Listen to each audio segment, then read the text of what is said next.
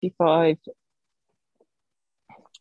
Very early in the morning, while it was still dark, Jesus got up, left the house, and went off to a solitary place where he prayed. Simon and his companions went to look for him, and when they found him, they exclaimed, "Everyone is looking for you." Jesus replied, "Let us go somewhere else, to the nearby villages, so that I can preach there also. That is why I have come." So he travelled throughout Galilee, preaching in their synagogues and driving out demons. A man with leprosy came to him and begged him on his knees, "If you are willing, can you make me clean?" Filled with compassion, Jesus reached out his hand and touched the man. "I am willing," he said, "be clean." Immediately the leprosy left him and he was cured. Jesus sent him away at once with a strong warning. "See that you don't tell this to anyone, but go show yourself to the priest and offer the sacrifices that Moses commanded for your cleansing as a testimony to them." Instead, he went out and began to talk freely, spreading the news. As a result, Jesus could no longer enter a town openly, but stayed outside and alone in lonely places, yet the people still came to him from everywhere. Thank you, Kieran. Thank you, Kieran. I'll hand over to Michael now to do the sermon, and then after that, I thought we would just pray for the world, and I'll ask if anyone else would like to join in for that as well. So thank you, Michael. Thank you, Raywin, and thank you for your welcome. I realised I was on mute when I acknowledged it, but it's always lovely to be with you all. And let's hope we don't have to keep doing it this way for too much longer. Well, I think, I don't know, I haven't heard the sermons up till now in Mark's Gospel, but it's always wonderful to work through a Gospel. I think you get a good overview, obviously, of who Jesus is and his ministry. One of the things that's sort of been a growing area of New Testament scholarship in recent years has been the huge significance, obviously, of the Old Testament for understanding the New Testament. And Gospel writers, Matthew, for example, makes it very clear over and over again. He says this was to fulfill what was written. Mark doesn't make those specific statements, but all the time it's good to remember that Jesus is self-consciously fulfilling what has been said in the Old Testament. He's self-consciously fulfilling Israel's mission. Particularly think of the promises to Abraham that through his seed, which is Christ, all nations will be blessed.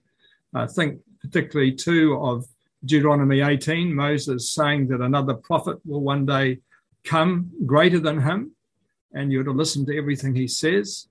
Think particularly of the servant songs in Isaiah, the suffering servant. This is the person whom Jesus is, and it's been long ago foretold.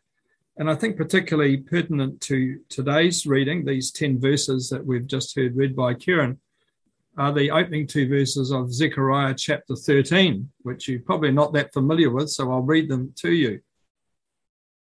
Zechariah prophesies, "On that day there shall be a fountain opened for the house of David and the inhabitants of Jerusalem, to cleanse them from sin and uncleanness.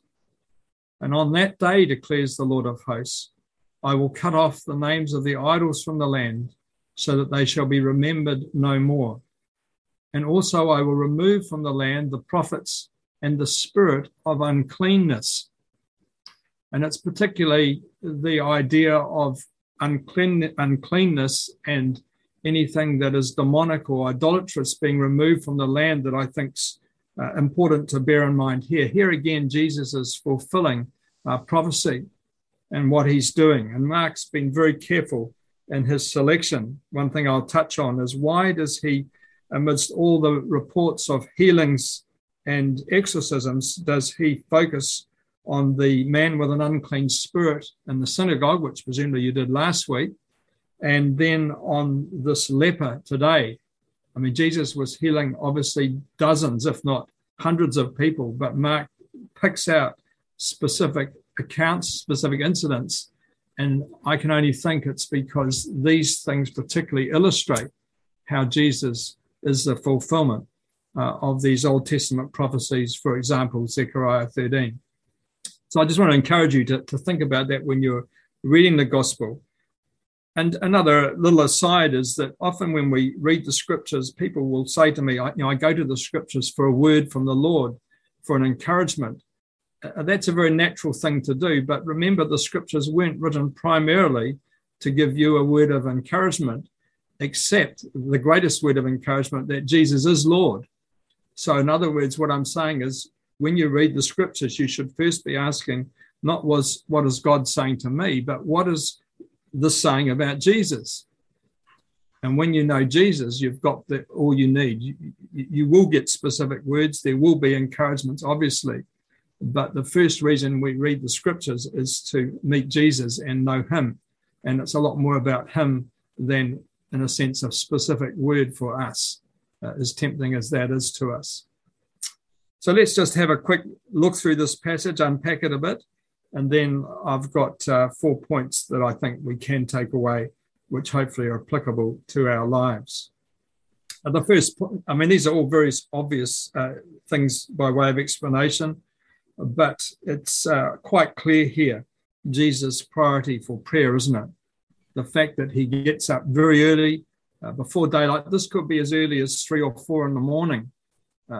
When Mark says very early, it probably is something like that. It's more than getting up at 6 for a quiet time. And clearly Jesus has to do this to escape the crowds, and he goes to a desolate place. Why does he put such emphasis on prayer? Well, I think the first thing is that it's clear that Jesus isn't a magician. He doesn't have magic powers. Rather, he is the Son of God, and it's God's power that he is exercising. Over and over again, he stresses this, doesn't he, in his teaching, that he is doing what the Father has sent him to do. He's not a wonder worker. He is God's Son and God's instrument in the world to bring restoration and healing. And the gospel began with that, didn't it? The beginning of the gospel of Jesus Christ, the Son of God. And that's the second point I want to make about this withdrawing for prayer. Jesus is being the true Son. His relationship, his primary relationship is with the Father. And so whilst the disciples come after him, and the words are very strong there, that it's literally they come hunting him down. In other words, they're disturbed or perturbed that he isn't back healing people this next day after the Sabbath. And they wonder on earth what he's doing. They presumably think he's lost the plot. Why is he heading out of town at the very time when he's having the greatest impact in town? I guess it would be like someone whose business is doing really well, booming, and suddenly they take a holiday and everything goes cold. The website doesn't move, and people are saying, this guy's crazy. He's on a roll. Well, Jesus was on a roll, but he takes time out to go and commune, have fellowship with the Father. That's because that's his primary relationship. He, more than anything else, knows that he needs to rely on the Father as long as he's emptied himself of his heavenly glory, which we know he has. He's taken on human flesh.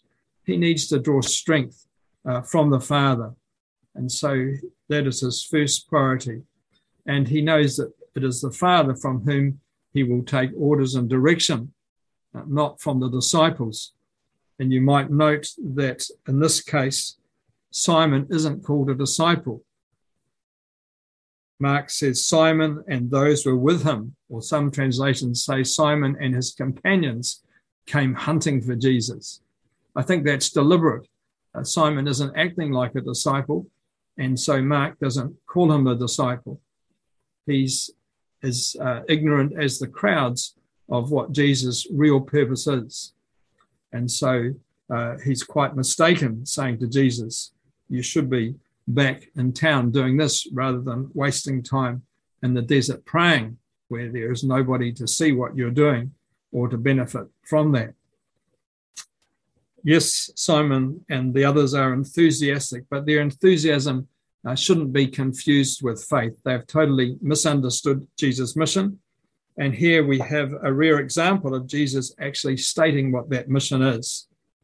He says quite specifically, let us go on to the next towns that I may preach there also, for that is why I came. or why I came out. In other words, that's his primary task, is to preach. Healing is important, but it's important because it points to who he is and to the nature of his kingdom. It's not an end in itself. And I think this is something that can be a real trap. It certainly was for the disciples and for the people. Lots of people were healed, but not so many repented and turned to Christ in faith. Sometimes this can seem a bit heartless, can't it? When people are fixed on doing what God wants, sometimes it means saying no to people. I think of that account where, and it's in chapter 7, you'll come to it, where the Syrophoenician woman, remember, she comes chasing after Jesus and the disciples, asking him to heal her dying daughter.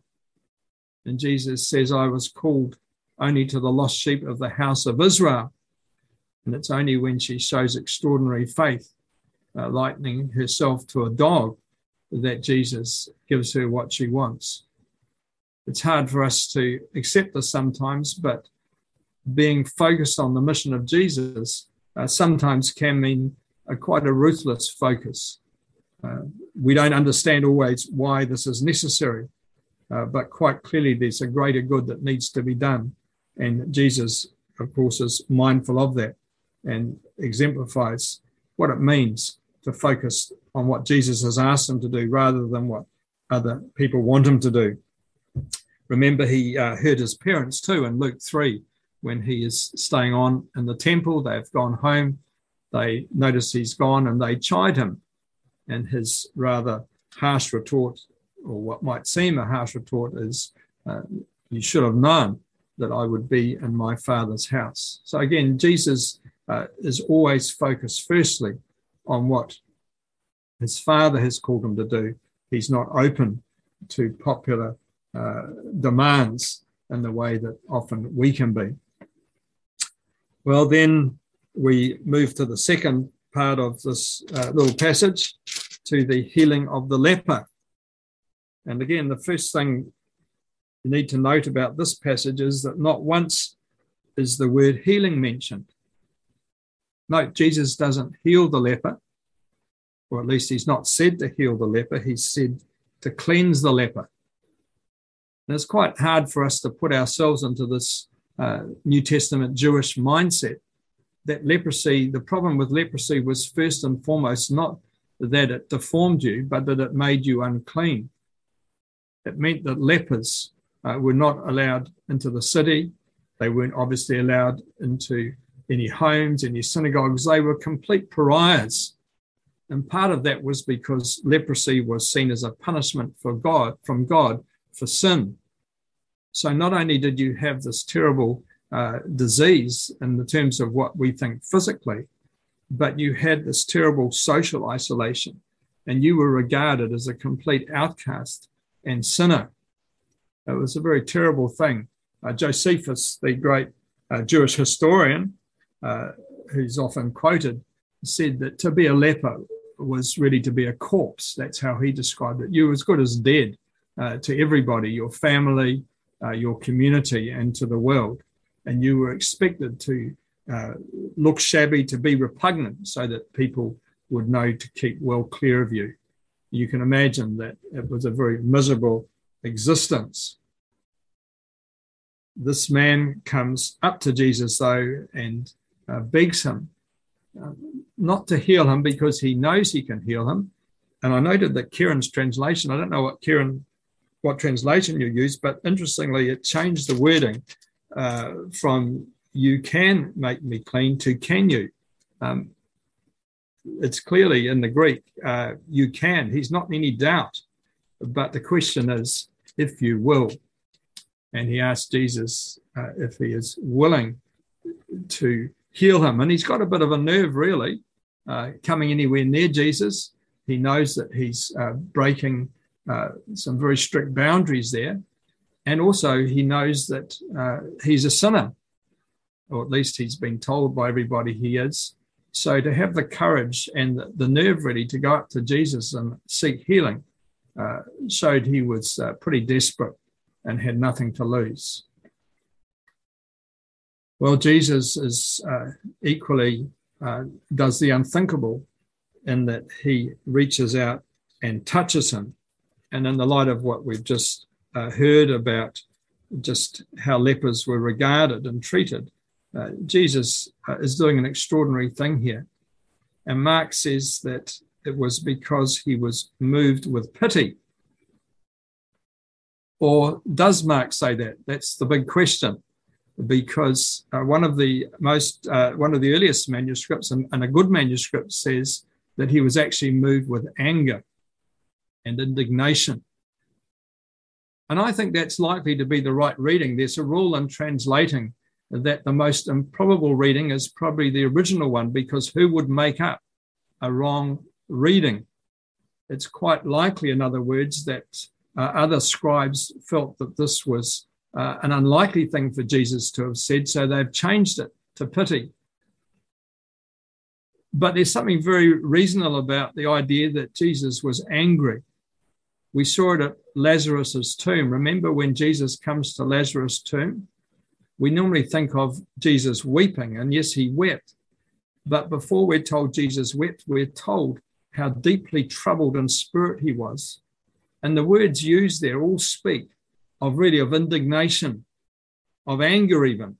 In Hebrew, the word for anger it describes the flaring of the nostrils getting hot. And in the Greek, when it says that Jesus was deeply troubled, it says he snorted like a horse, rearing up. In other words, this image of indignation and anger, not at Lazarus, not at this leper, but at Satan. Leprosy is Satan's work. Death is Satan's work. And Jesus is angry because here Satan is having the victory. And so he responds in anger, I say not at the leper, but at Satan, and he simply reaches out and touches him and declares him healed or cleansed. As I said, Mark doesn't use the word healed, it's the word cleansed, and then sternly charges him to go and say nothing to anyone. That seems rather strange, doesn't it? But that's strong language too. The stern charging is very, very strong, and his sending him away is also strong. It's the same word used for expelling demons. So Jesus sent him away quite abruptly and strictly told him not to say anything to anyone. What was the reason for that? Why wouldn't Jesus want him to go and tell everyone? Well, it's quite clearly because if he's made any more popular, he will hardly be able to move. And in fact, that's what happened. This man doesn't do as he's told. He goes and blabs to everyone. And the result is that Jesus can no longer go into town to preach. In other words, his mission is actually thwarted by this man who's been cleansed. He's to go and show himself to the priest. Some people say that's because Jesus had such a high regard for the law of Moses.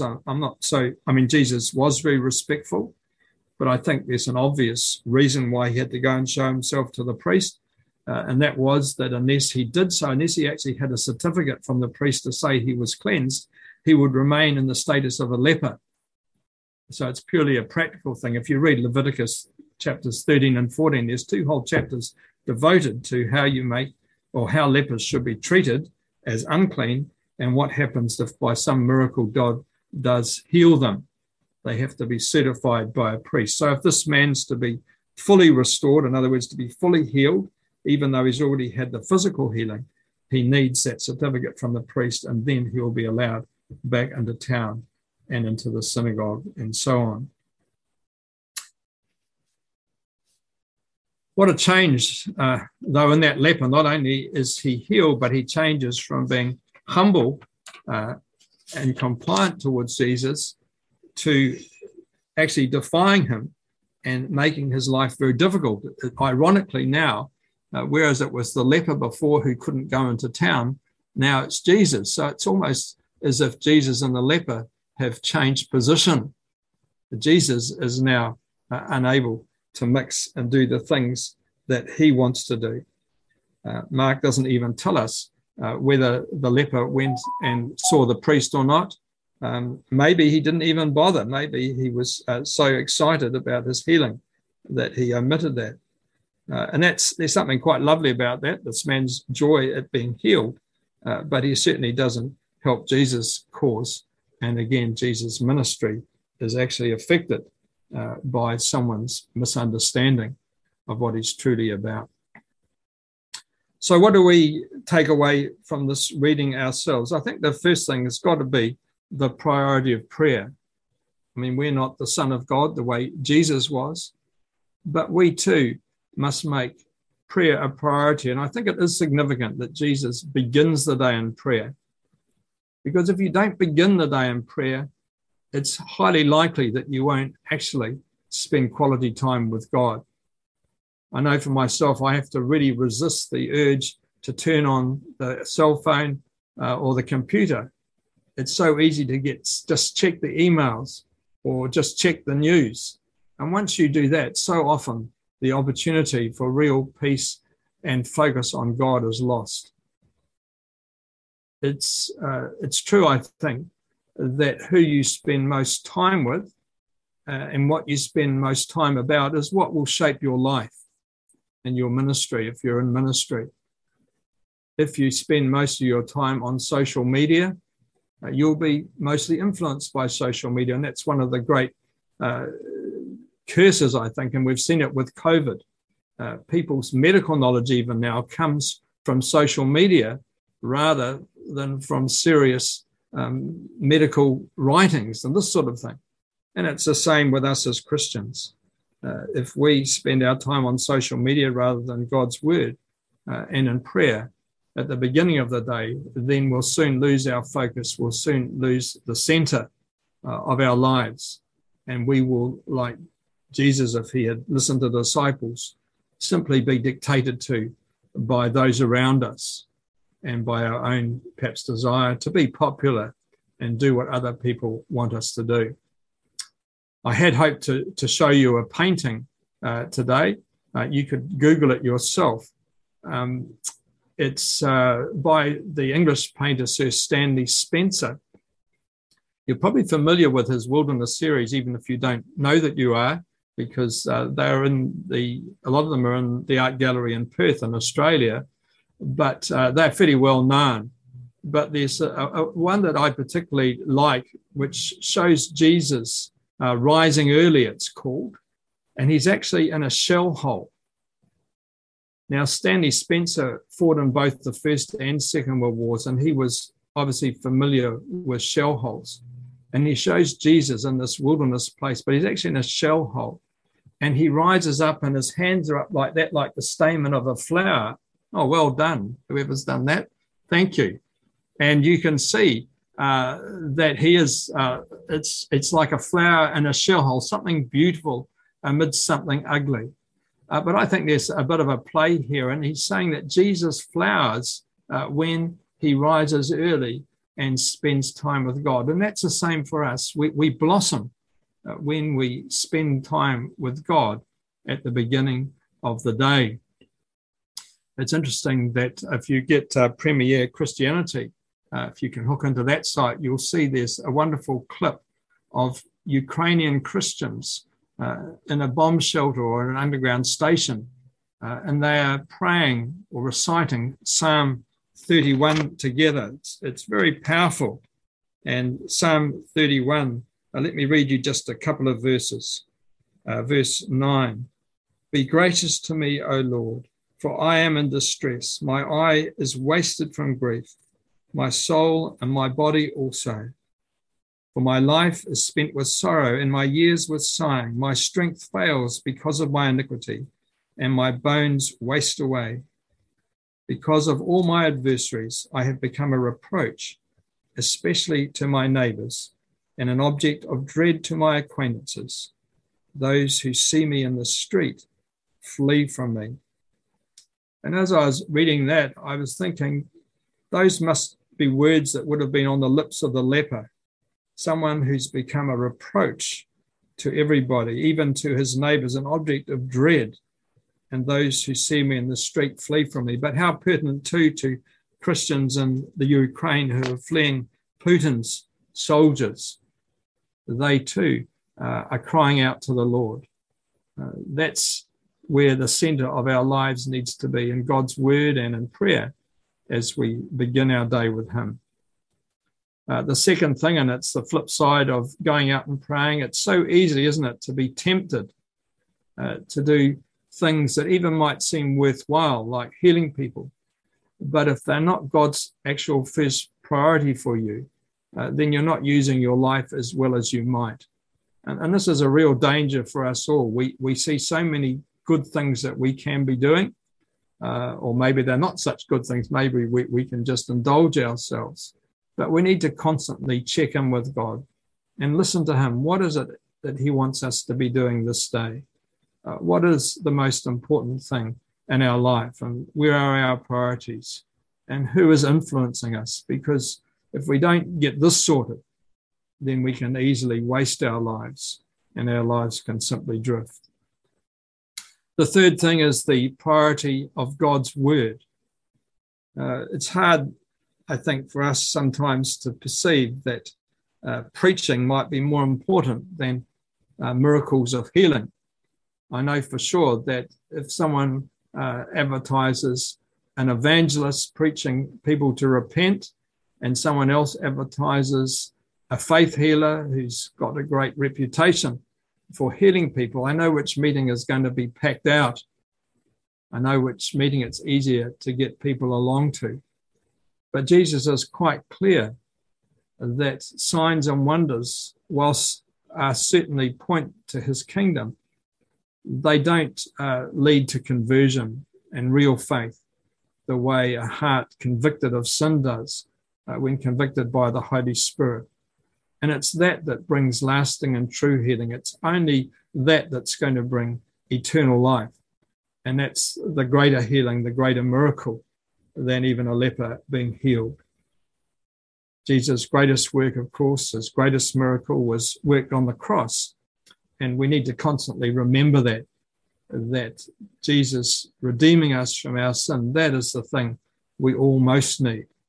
And so whenever ministries of signs and wonders, which certainly are important, take over from that, then we're not really doing what God most wants us to do. And the last thing I think to take from this is the power of Jesus and the gospel. When Jesus touched that leper, he broke all boundaries. And I often think how, and I think I've changed on this. I used to be very scared of being involved in anything that might be seen as not of God. Remember the days when everyone broke all their LPs, all their rock music. Some of you may not remember those days, but I'm sure others do. There were times, I was brought up, you wouldn't even go to a non-Anglican church for fear of being tainted, let alone going to a mosque to have any dialogue with Muslims. And when you think about it, that's based on fear, ultimately, that Satan is stronger than God. Now, I'm not talking about things like interfaith worship where you do compromise yourself, but to have contact with things that are not of God, we've really got to do that to reach people. And I sometimes think that it actually shows a great lack of confidence in God when we're more worried about ourselves being made unclean, if you like, by other things than our confidence that we will actually make them clean. That's what Jesus does with the leper. He doesn't get leprosy. The leper gets cleansed.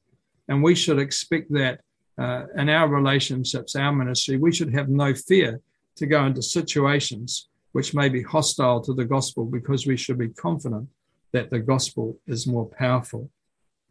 We are guaranteed victory over Satan. We're specifically told that no weapon against God will stand. And so I think that's the fourth thing that we can take from this passage. So I think that's enough from me. I pray that your journey through Mark, which of course ends at the cross, is a wonderful one as you travel through towards Easter. And the main thing I do believe is to keep thinking, what is this gospel telling us? Not about ourselves, but about Jesus. And when we know him and are in that sort of relationship that Jesus had with the Father, then everything else falls into place. So thank you, and God bless you. Thank you, Michael. It's always good to have very clear points to remember and reflect on in the week. And the thing that interests me is the points that we have heard time and time again. Prayer, recognising who God is and his power. It's just lovely. Great to hear again. Thank you.